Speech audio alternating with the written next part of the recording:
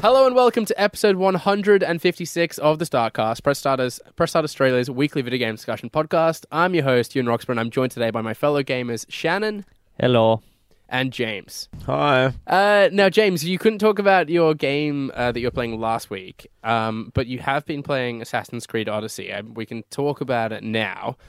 What did you make of the game? I'm still going through it there's still quite a bit to do, but it's big. I feel like it's bigger than Origins. I don't know, where should I even start? It's pretty much it takes everything that Origins did, adds in a little bit more, and fleshes out the stuff, I guess, that was not that good in Origins. So the combat's really good. It just feels like it's got a bit more depth to it, and the story's weirdly good. I've never really been super into an Assassin's Creed game, but with this one, I just feel like there's about 3 to 4 different kind of, I guess, plot arcs going on, but they're all really interesting and they all kind of interact with one another. So yeah. All right. So Bayek's not in this at all, is he? I didn't really play Origins, but I don't really know the Origins as well, I assume. I think it's before Origins. Oh, before, okay. Yeah, because you're not actually an assassin, and assassins don't exist yet. And the DLC is going to be about the guy who uses the first ever hidden blade, but that doesn't make I don't know what the goal is here, because obviously Origins was meant to be the Origins, but they've kind of gone even true. That's weird. Okay, they've gone do you think it further still feels back? like an Assassin's Creed game? Because Black Flag, it was very much a pirate game, and then Origins arguably not so assassiny either. Does it still feel like an Assassin's Creed? Yeah, I still think it is. Obviously, it's not as I think back to games like Syndicate and Unity, where there was big kind of set piece assassination moments where you have to. There's 3 different ways to get into a building or something, and then you've got to kill someone and escape. It's not as cut and dry anymore. There are still assassinations and stuff, of course, but it's just it's basically Origins, but replace the sand with water, and when you're on the water, you can do the ship battles from Black Flags, and but that makes it sound bad, but I don't think it is. I think you've just got there's just a lot more there's more packed into the world. Do you know what I mean? Sure. And one of the things, as soon as I heard that it was set in Greece as well, one of the things I was most excited about was the Greek mythology being involved in the game.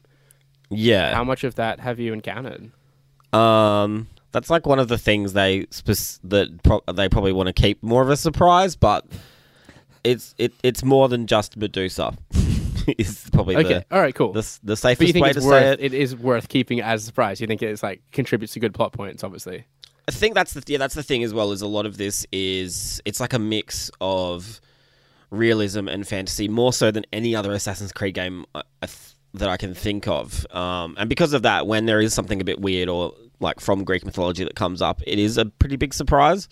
Obviously, with some of the creatures you encounter, yes, they're from mythology, but you'll also encounter more powerful versions of bears and boars and stuff as set piece boss battles, and they're quite difficult too. Are we talking God of War scale boss fights? Oh no, I'm talking about a big boar, but like Pumbaa or something. But no, nothing like epic yet. And I don't think there will be. It's not really that kind of game. But yeah. I just think it's the first. It's also probably the first Assassin's Creed game where I've actually found it a little bit difficult.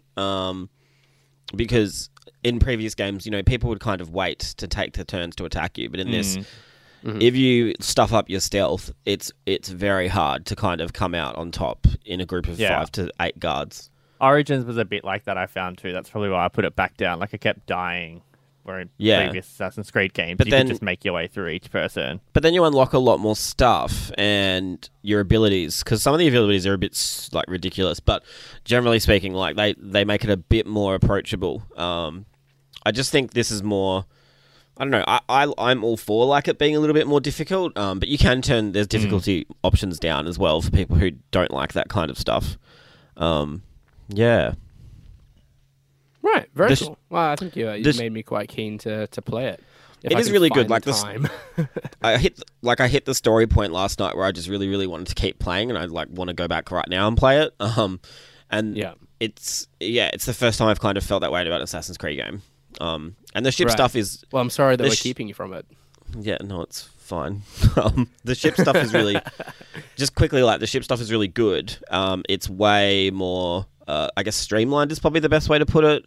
I don't know if you guys remembered Black Flag, but if you were going to go to a ship battle, you would kind of go to the jetty, talk to someone, load screen, and then you'll be on the ship, and then everything you do in the ship part is in that, I guess, instance, and then when you get off the ship, it loads back into the world, if that makes sense. Like, it was all broken up by load screens and weird transitions and stuff, whereas in this, like, you just get on your boat, go out to high sea.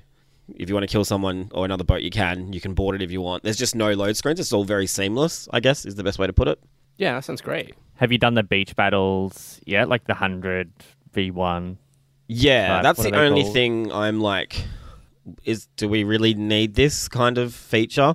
Because I've done 3, and I reckon there's probably about 20 of them in there, because you do one for each region. Because you just launch into them. Like, they're missions, essentially, aren't they? Like, it feels a bit out of place. So what happens? So it's a bit like, it's a very Ubisofty kind of thing, where you go to a region, and that region has, like, a leader and, like, war resources, and you've got to kind of drop the war resources, and then the leader appears, you kill the leader, and then you can enter the battle to take over the region. And then that is literally just, like, a big, I guess, almost like, not Dynasty Warriors, that's not the right way to put it, but, like, just, you know, you have to kill as many enemies as you can. I definitely didn't kill 150 people before I would win one, but there's just, like, 2 bars at the top of the screen, and you've got to reduce theirs before yours drops, basically. It feels that feels a little bit shallow. It kind of reminds me of when the Assassin's Creed games, they just kept adding stuff that wasn't necessary to give you more to do, but it wasn't necessarily, like, quality stuff. But I think those 150 versus 150 battles are definitely the weakest point of the game. They just feel really superficial and pointless. Like, I don't know why I would want to do them, do all of them beyond an achievement. Yeah. But I get the impression, though, that there's still plenty in the game that you do enjoy doing. No, there is. Yeah, like that's like the only really bad thing I have to say about it. Like, at first it was a little bit slow. Like, I wasn't really sure if I was feeling it or not, because it was so similar to Origins. But I think now that I've hit the good story bits and I'm unlocking a lot more stuff to do, it just feels really good. And yeah, cool. That all sounds like good news. Shannon's been playing a game that he can't talk about yet. But my review for Forza Horizon 4 is up now. A game that I really enjoyed. Are you much of a racing game guy, James? No. Okay.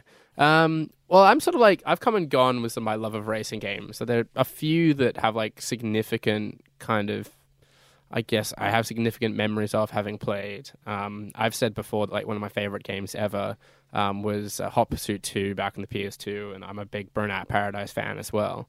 So the idea of an open world racing game really appeals to me, and I loved Forza Horizon 4 for that, especially because it was set in my home country of the UK as well. It was really cool to explore the streets of Edinburgh, for example, just off my memory alone. But I felt like they could have gone a little bit further in making it more of like a vehicular playground. Like, there's just nowhere near the sort of amount of content crammed into it, like in Burnout Paradise. I don't think a game's ever really kind of come close since then. And I felt like they could have kind of included more landmarks about the place that were typically British. And I felt like it could have done with another urbanized area as well. As good as Edinburgh was and how well that kind of facilitated the street racing, I think, you could have had like another historic city. Like in my review, I mentioned York and Bath, which are like 2 kind of very medieval cities that I think would have fitted the tone and the feel quite well. And then there was just like so much content crammed into it. That was really sort of the overall angle I sort of took with the review. There's just like so much to do. Like, it was incredible. Like the more you play it, like the more and more just kind of opens up. And then you kind of get onto the roster and you get access to all the multiplayer stuff. And it's just like... But do you find that overwhelming? Because I know James and I were talking the other day about how like we're getting to the point now where we're getting to like 7th or 8th iterations of these franchises, and it's sort of just like they keep adding more and more and more for the sake of it. I don't think it was so overwhelming because what was great about it is you could really choose what you wanted to do. Like if something didn't interest you whatsoever, like drifting, I've never been much of a drift guy, and I hate it when racing games kind of force these drift events on you. But they don't. Like you can just do whatever you want. Like if you wanted to race around in 4-wheel drives and the cross country ones the whole time, I don't see any reason why you couldn't, which I think is fantastic. The issue with like the kind of complexity of it, I guess, and the amount of content in it was that the menus didn't facilitate it well, which I think was just like a real big challenge to overcome considering how much they had included in the game. Yeah. It's hard for me to critique it because I don't know if I could have suggested specific ways that they could have done it better. But you would have like in the menus kind of the same thing kind of pop up in multiple locations. There was kind of like lots of circularity to it. You would be able to fast travel to the festival side by kind of going into the car menu and garage sort of screen. But then if you went to the map and tried to fast travel to the same location, you would have to pay for it. So there was just like kind of weird kind of conflicts like that. And it just kind of felt a bit sort of chaotic and hard to navigate. It got better the more of it I played, but it was still just... It was all tiles as well, and it just kind of felt like it took too long and was too arduous to sort of navigate through. There were kind of frequently loading screens as well, like which I felt just took away from me being behind the wheel as much as I wanted to be. That being said, I thought it was still a great game, and fans of the series will enjoy it as they have done all the previous Forza games, I'm sure. What were you like? What platform are you playing it on? On Xbox One, so not a One X. Not on an X, no. Do you think? Because the load. I'm not saying that's why it's bad, but like, do you think the load times probably like that seems crazy that it's like, to me Horizon is like such a big open world kind of franchise, for them to have constant load times seems really strange. It wasn't so much load times as it was kind of like load opportunities. Like there was just like constantly different screens. Oh, okay. That you kind of had to progress through, I felt. So it wasn't the time, like it still felt kind of relatively zippy. It was just I thought maybe you were driving and you were like going into another region and then it kind of pauses for a few seconds to be like loading, nothing like that. And then it keeps going. Oh, right. No, yeah. It was just kind of like, there just seemed like a lot of screens to navigate through. And you would have like these wheel spins at the end of kind of completing certain races or challenges or whatever that would allow you to unlock different cars or cosmetic items and stuff like that. But a lot of the time I felt like I was just kind of unlocking different costumes or hats or glasses or dance moves for my character that I just didn't care about. And so to have to like wait for these wheel spins and I don't know, that just kind of, I'm sure that won't bother some people, but it just kind of felt like a little unnecessary for me. I think just like the biggest thing with this one is the seasons. Yes. And how they change. Yeah. Do they add much? They do. Or is it gimmicky? Yeah, no, not at all. I really expected them to be kind of like a superficial sort of marketing point, but they really weren't. They do drastically alter the look, obviously, and also the sort of feel of the game. I was amazed how different like snow felt from mud, and when the road was icy, it really did feel different to when it was like a hot summer's day, and you'd expect the road to be a bit stickier. So that was quite a surprise, and a pleasant surprise.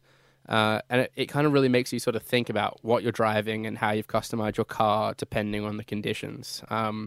Like as soon as it was winter, the cars that I was sort of using earlier weren't really kind of cutting it anymore, and I had to get onto like a Subaru WRX and stick some like snow tires on it. And so that was really cool. Like it made you sort of approach it a bit differently and kind of shook things up a bit as well. So it'd be nice to see, because once you enter the roster, they get like tied to like a weekly schedule according to how the server's syncing.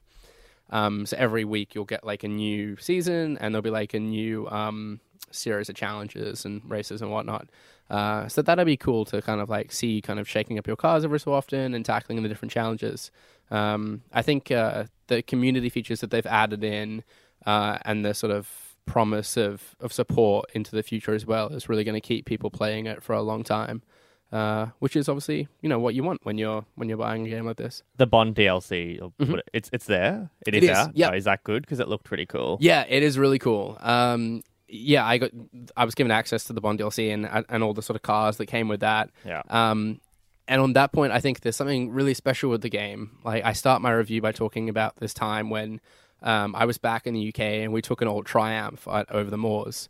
And it like lets me sort of experience that same sort of feeling again, right? Like you can take these classic British cars, and in the case of the James Bond pack, like these iconic vehicles, and sort of take them through the settings that they were intended for, I guess.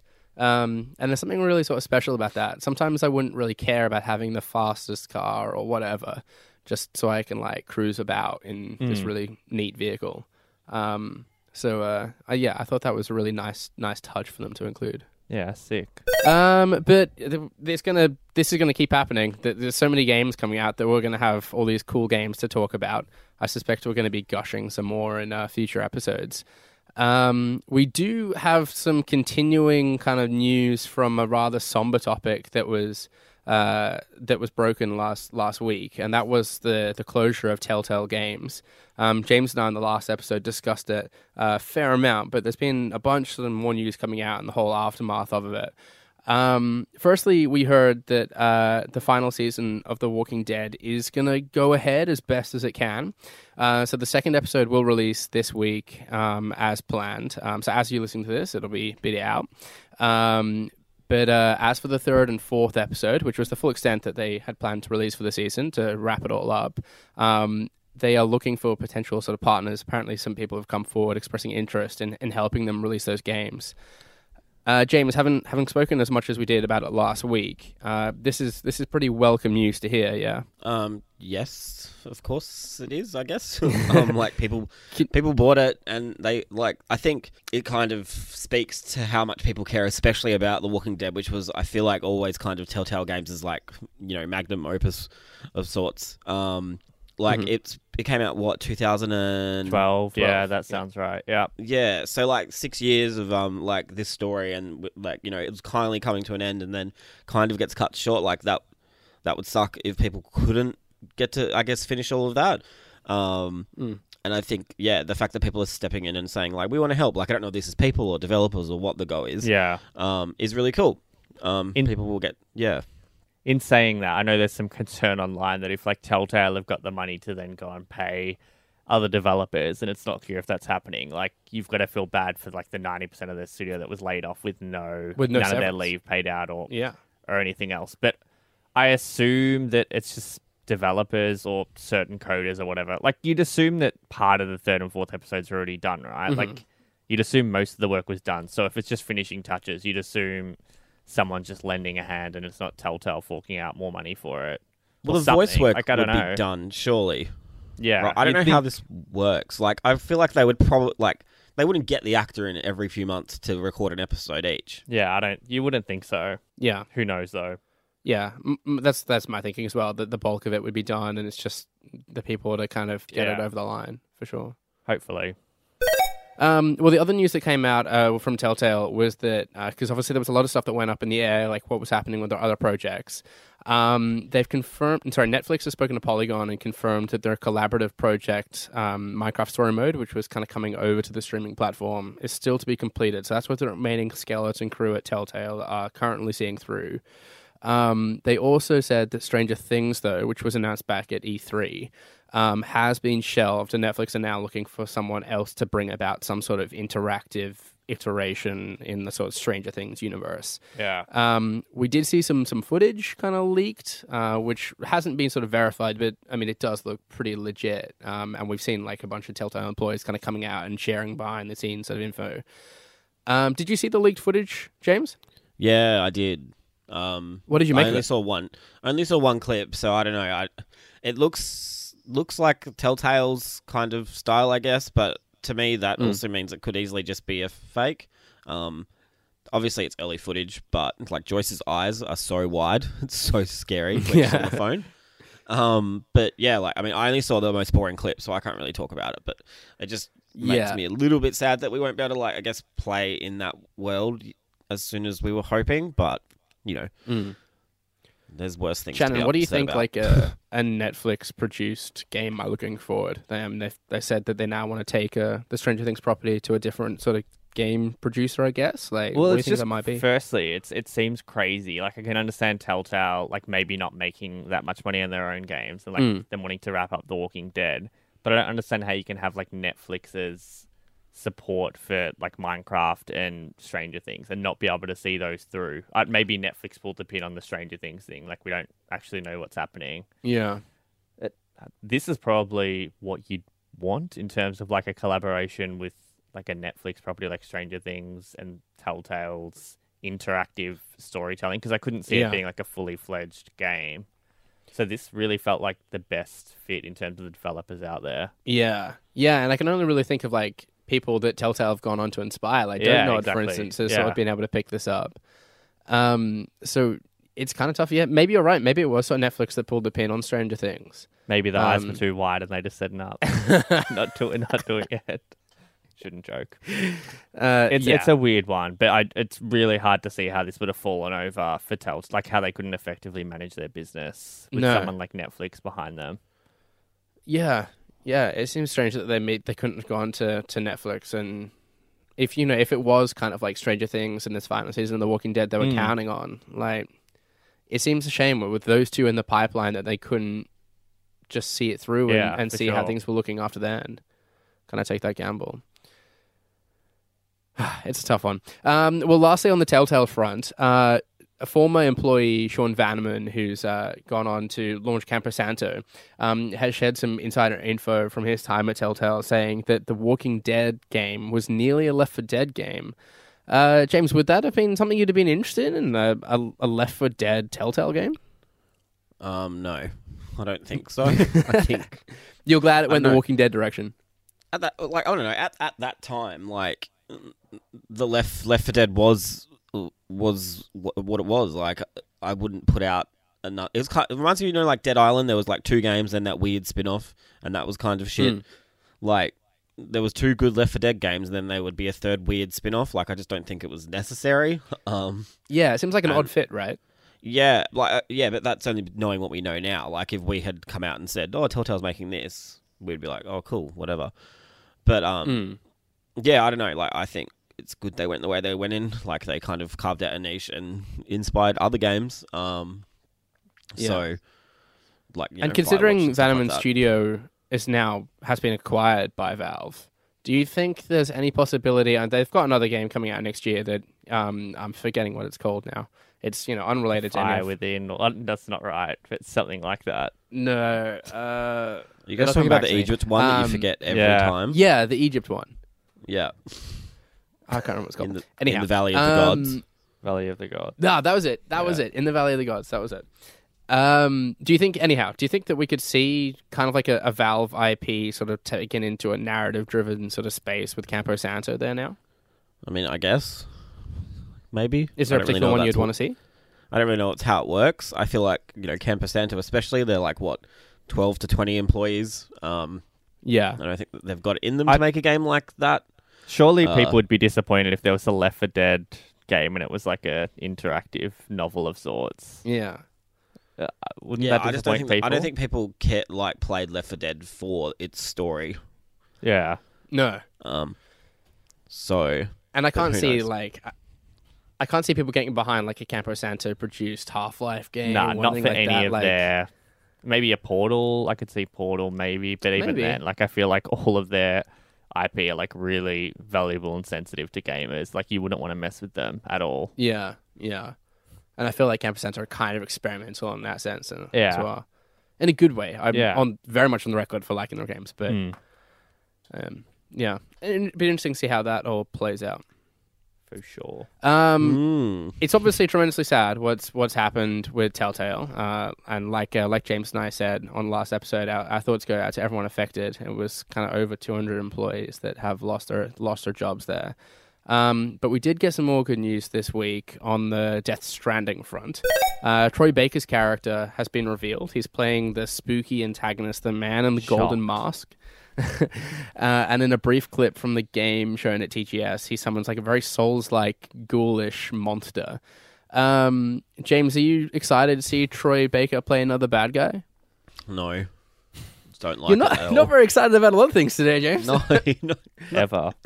no, I am. I'm over, like, I just watched the trailer this morning, and I was like, oh, how cool does this character look? And then he spoke, and I was like, oh, like, it's just Troy Baker's voice. Like, his two... You don't like his kind of southern drawl? No, but it's him. Like, it's not the character, you know? Yeah. I just hate when you can, like, instantly recognize someone's voice. And in a game like this...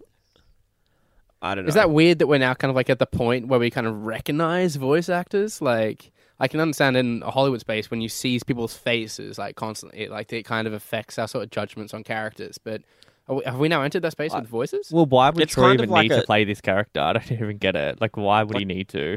Yeah, it's like a digital, like, typecasting almost. There's just so many voice actors out there. Like, pick someone else.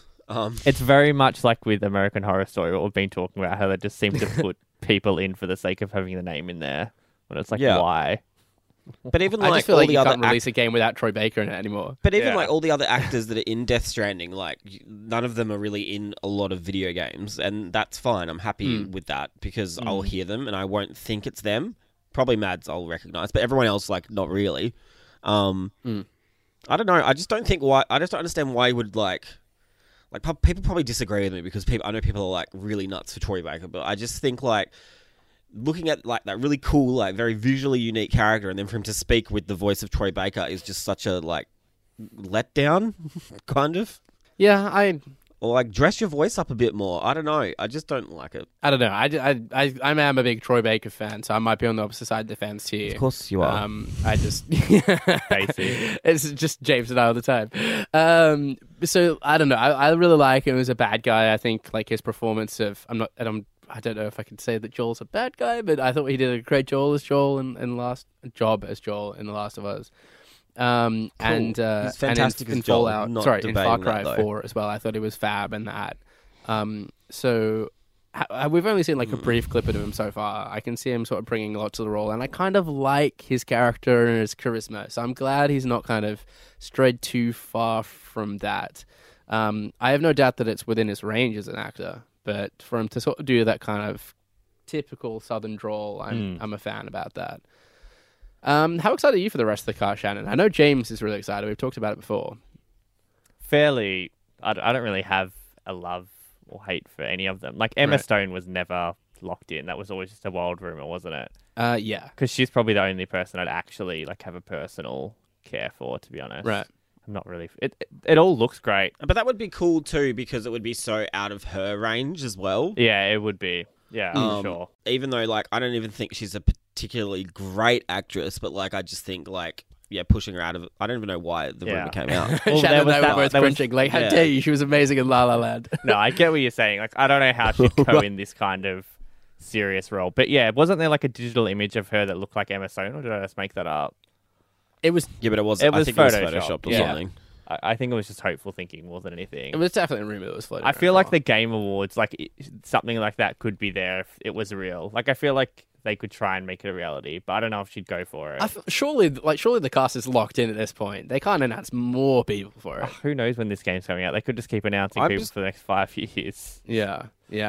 I saw like an old post from 2016 get dug up the other day, and it was like kind of suggesting that it was going to be out in 2018. Yeah, like, there was something before 2019. I think they said now. Yeah. Like assuming that means 2019 as well. Yeah. No. We're still a long way away. I'm keen for it, stylistically and everything else. Like, it looks amazing. I just don't know what it is, and if it's like Metal Gear Solid gameplay wise, I don't know if that would interest me. Yeah, well, that was the other thing about this trailer. We get like the kind of look at this monster, and before we've only kind of really seen like the shadowy sort of figures. James, are you kind of like excited to see it kind of get? I mean, we expected it to be pretty supernatural anyway, but it's going kind of very much like in the same sort of route like the Souls games kind of have in terms of its enemy design. Does that excite you? A little bit. I think like I just feel like I've kind of checked out mentally from this game until it's out now. Yeah. Because like no trailer gets me excited. It just makes me think, oh, okay, someone ate a cockroach and there's ghosts. I don't know. Like, it's cool looking, and I think it's cool to see, I guess, something a little bit more not a ghost. It's like a weird slug tentacle skull thing. But like, it's just at this point, I think I'd probably just get more from the game if I just didn't see anything and just got surprised by it all in the game. Sure. You know? Yeah. Well, it certainly does look pretty crazy. I just don't understand how somebody can. How you can release so many trailers for one game and like nothing, we don't know anything about it. It's just so stupid. Like, I know people I don't love know it. how much longer it's all going to go on. Yeah, I don't know. I'm just a bit fed up. He's almost got to go silent about it for a while, and then when it's closer to release, then talk about it some more. See, I think they're going to ramp up from like either the Game Awards or PlayStation Experience all the way till like release next year. God. Like they have to, because it's a new IP. We don't know anything about it. Like, yeah, they have to like build up to launch somehow. I don't know. Maybe I'm wrong. We'll have to see what all shakes out. But to continue my segue, Death Stranding does look pretty crazy. And speaking of crazy, someone bought an unreleased copy of Super Mario Party Switch for $9,795. Over on eBay, someone had posted a listing claiming that they had found this cartridge in an airport and attached videos and images of them playing the game, holding it in their hand and whatever. And it fetched nearly $10,000 in auction. James, is there ever a game that you'd be willing to pay that much for to play it before release? Probably. It depends on where I'm at the time financially. But if I had the remade version of Resident Evil 2 right now, how much would you pay me for it? I reckon now's not a good time. It's not pay week this week. About, I don't know, like, I reckon I'd pay for a game I really want to play early, like about $1,000, I reckon. No way. That's the highest I'd go. I would never have guessed you'd say high? that much. That's insane. No, that's if it was reasonable. A game I'd even pay maybe $2,000 to guarantee it was just me, no one else. Right. Like, give me. I suppose I'm thinking, like, if someone was like, here's The Last of Us Part 2, you can play it now for $1,000, would I do it? Maybe I would. $5. Like, it's my final offer. What's the cost of a movie ticket? Shannon, $20. What's your take on this whole story? It's very shady. Like, I find it hard to believe that someone just found it in an airport, like, put it in their Switch to play it knowing it was like a week and a half before release, then chucked it on eBay. Yeah. Like, it's a bit weird to me. But then at the same time, like, I don't think Nintendo would send out a review copy that's physical a week and a half before release. So it must be legit. Like, it's not unthinkable to think it was sitting in the airport. It all just seems a bit Do we know weird. where? America somewhere. I don't think we know location. Right. I don't know. I mean, people have left like prototype iPhones in bars before, right? Yeah. Like, these things happen. I know. I agree that it's far-fetched. Like, it's not the airport part that's far-fetched. It's the fact that, like, he's then taking videos of him playing. Like, you'd have to be a pretty hardcore gamer to know that it'd be valuable to someone. Like, do you know what I mean? Yeah.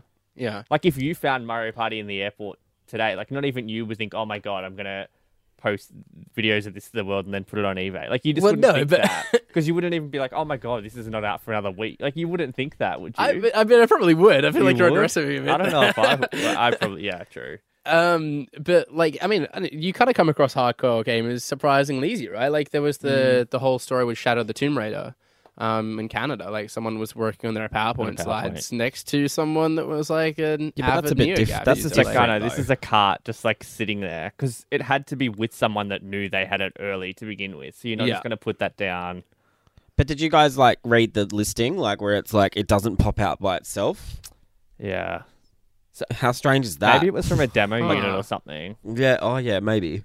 Because the cart looked weird. It was different to like a retail cart.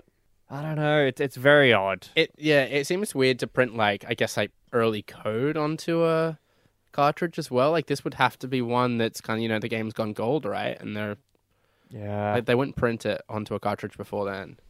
Yeah, it's kind of crazy. Yeah, because Nintendo was so insane with their embargoes and like what you can show. And now that the whole, I guess, surprise behind the game is kind of gone, just based on the intro and everything else we've seen. There's that angle to it as well. Like, we hadn't really seen any footage of this apart from what Nintendo had shown on their Treehouse channels and whatever else.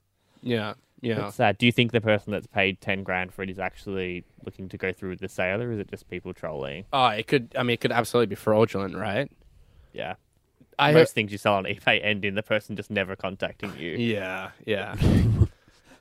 Well, we'll have to keep an eye on it and see how it all pans out, I think. Are we going to hear anything about it after? I don't even know. Well, I mean, I don't know. I guess you buy it, Ewan? I guess if it was fraudulent, like, it would bounce, right? And if the owner legitimately had it, they would list it again? Nintendo will probably can tell them to take the listing down or to cancel it or whatever. Yeah. James, very, very weird. Now is usually the time that we play What the Wiki. You've done all the prep for it today. Do you want me to introduce it as I usually do and then hand it over to you? Yeah, I can't do that. Okay, right. So What the Wiki is the StarCast game show where the host reads part of a Wikipedia page for an unknown game and either contestants must guess the game. Thanks to the official What the Wiki keeper of the score at Jamie Penning over on Twitter. He reminded us that back in episode 154, so we didn't play it last week, James, because it was just the two of us, that you and Steven battled it out, and it was you that took the point, so you've extended your lead out to 11. At 11 points with Brody and Steven at 6, Matt on 4, and Shannon on 1.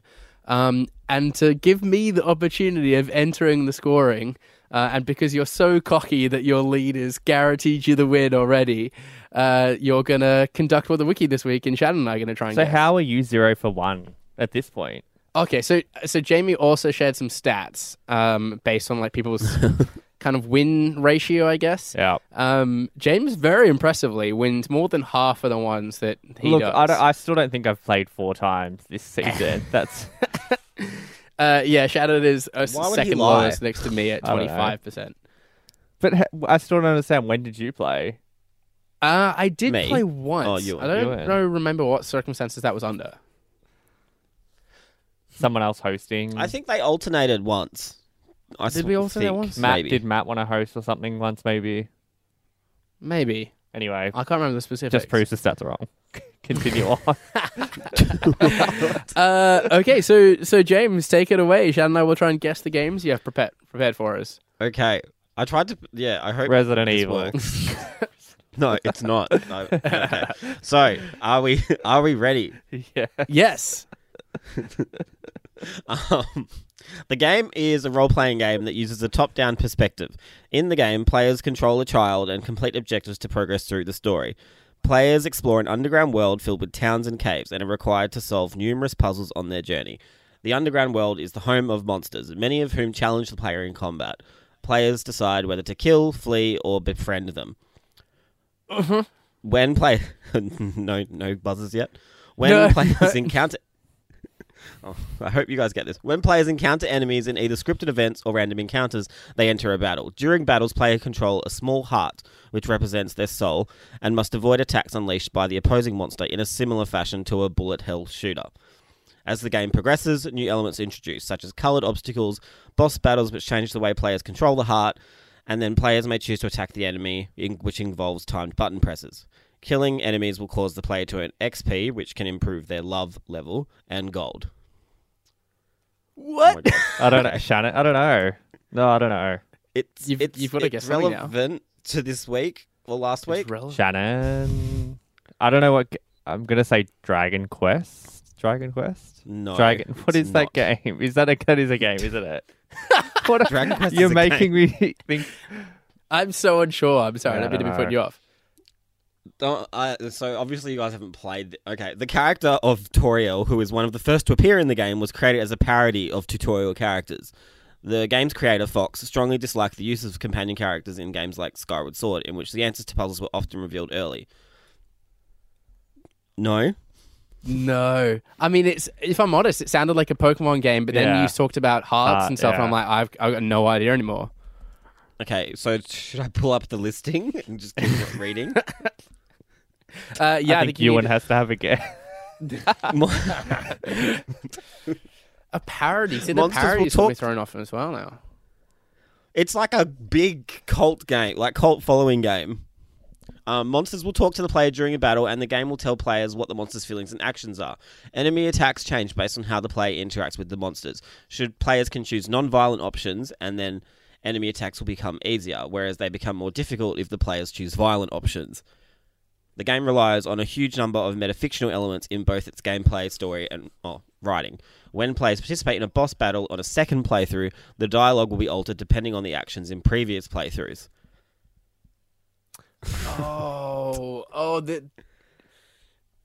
I'm not going to get it. It does sound more familiar now, though. So what is that? I've got no idea. So what happens? You're going to have to reveal it, I think. You've stumped us. Okay, so do I just say what it is? Yeah. Okay, so it's came out on Switch this week or last week, depending on when you listen to this, and it's Undertale. Okay. Oh, okay. Heard of it. I've never looked into it. Sounds good, though. I thought that Ewan would be an Undertale person at least. Oh, okay. Well. Sounds good. It sounds like you're recommending it. Yep. Yeah. So, should we go to the next one then? This is why Shannon and I are just going to prove how poor we are at this now. Oh my god. This is why I usually host. This is short. I reckon you guys will get... One of you will get this. The game plays similarly to previous games in the series. Developers have stated that they always wanted to make the game feel familiar to fans of the series, but to utilise the extra features of the console that it appears on, such as the 6-axis functionality and the touchscreen and the back panel. Okay. The gameplay is a mix of shooting and platforming elements, including in-depth puzzles which must be solved using various clues. A new feature in this game is the ability to use a camera and photographs to identify certain locales. Shannon. Yep. Uncharted, Golden Abyss. No. Yes. Yeah. Well done. How did you not? Did you? I was getting there. So, obviously the Vita died last week. R.I.P. And Sad Uncharted Golden Abyss was the best-selling game. About 1.5 million. It was the best-selling game on Best the portable Vita. game of all time. It was like it launched. Best global. Yeah. Ouch. I think in Japan it was Persona, but like worldwide, Right. Uncharted took it. So Yeah, that makes sense. So Shannon's on 1. Ewan's on Shannon. 0. Yep. Okay. Do you have a fourth game prepped if I do get? I mean, it's unlikely, but if I get the next one, do you have a fourth prep? Yeah, I can easily pull one up. Okay, cool. Okay. The game is a role-playing video game that is viewed from a 2.5D third-person perspective. The player can freely move around a town, although some areas remain inaccessible until specific points in the story are reached. Notable characters from the series, including your party... Notable characters from the series accompany you and your party on quests, though only one character can be active at any time.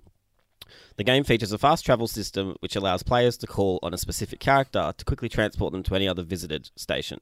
The player has access to unlockable abilities that can open new paths of exploration, such as shrinking to access small areas like vents, teleportation, which allows the players to reach otherwise unreachable areas, and farts, which trigger an explosion that defeats nearby enemies when combined with the naked flame. Actions committed against enemies outside of the battle affect them in combat. The player or opponent who strikes first will trigger a fight and have the first turn in battle. At the beginning of the game, the player selects one of 4 character archetypes: the fighter, the thief, the mage, and the Jew. The Shannon, Jew class specializes... I don't know. South Park: The Stick of Truth?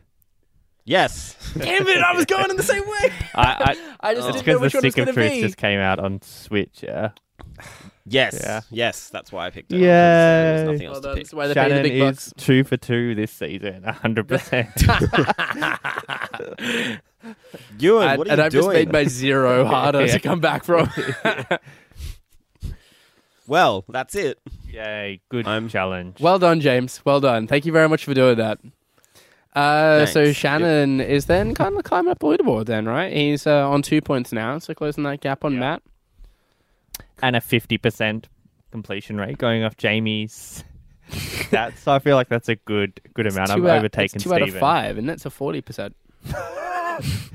Sure. I might be able to guess the game, so at least I can do math a bit better. Yeah. With that, let's bring an end to what was episode 155 of the Starcast. I think it's 56. 56? I feel like I've mistyped that, though. I feel like it's 155. Oh, no, it is 156.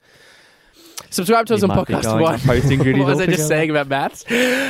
Subscribe to us on Podcast One, iTunes, and any other podcast service of your choice. Follow us at press.au and visit the site at press.com.au. You can join the conversation using hashtag the Startcast. We've been joined today by Shannon. Thanks for listening. Follow me on Shancake_ on Twitter. Bye. And we've also been joined today by James. Yeah, I'm on Twitter as well. So at James Jamz. And I've been your host, Ewan Roxburgh. You can follow me on Twitter and Instagram, Ewan_Roxburgh. Until next time, happy gaming. Bye. Boy.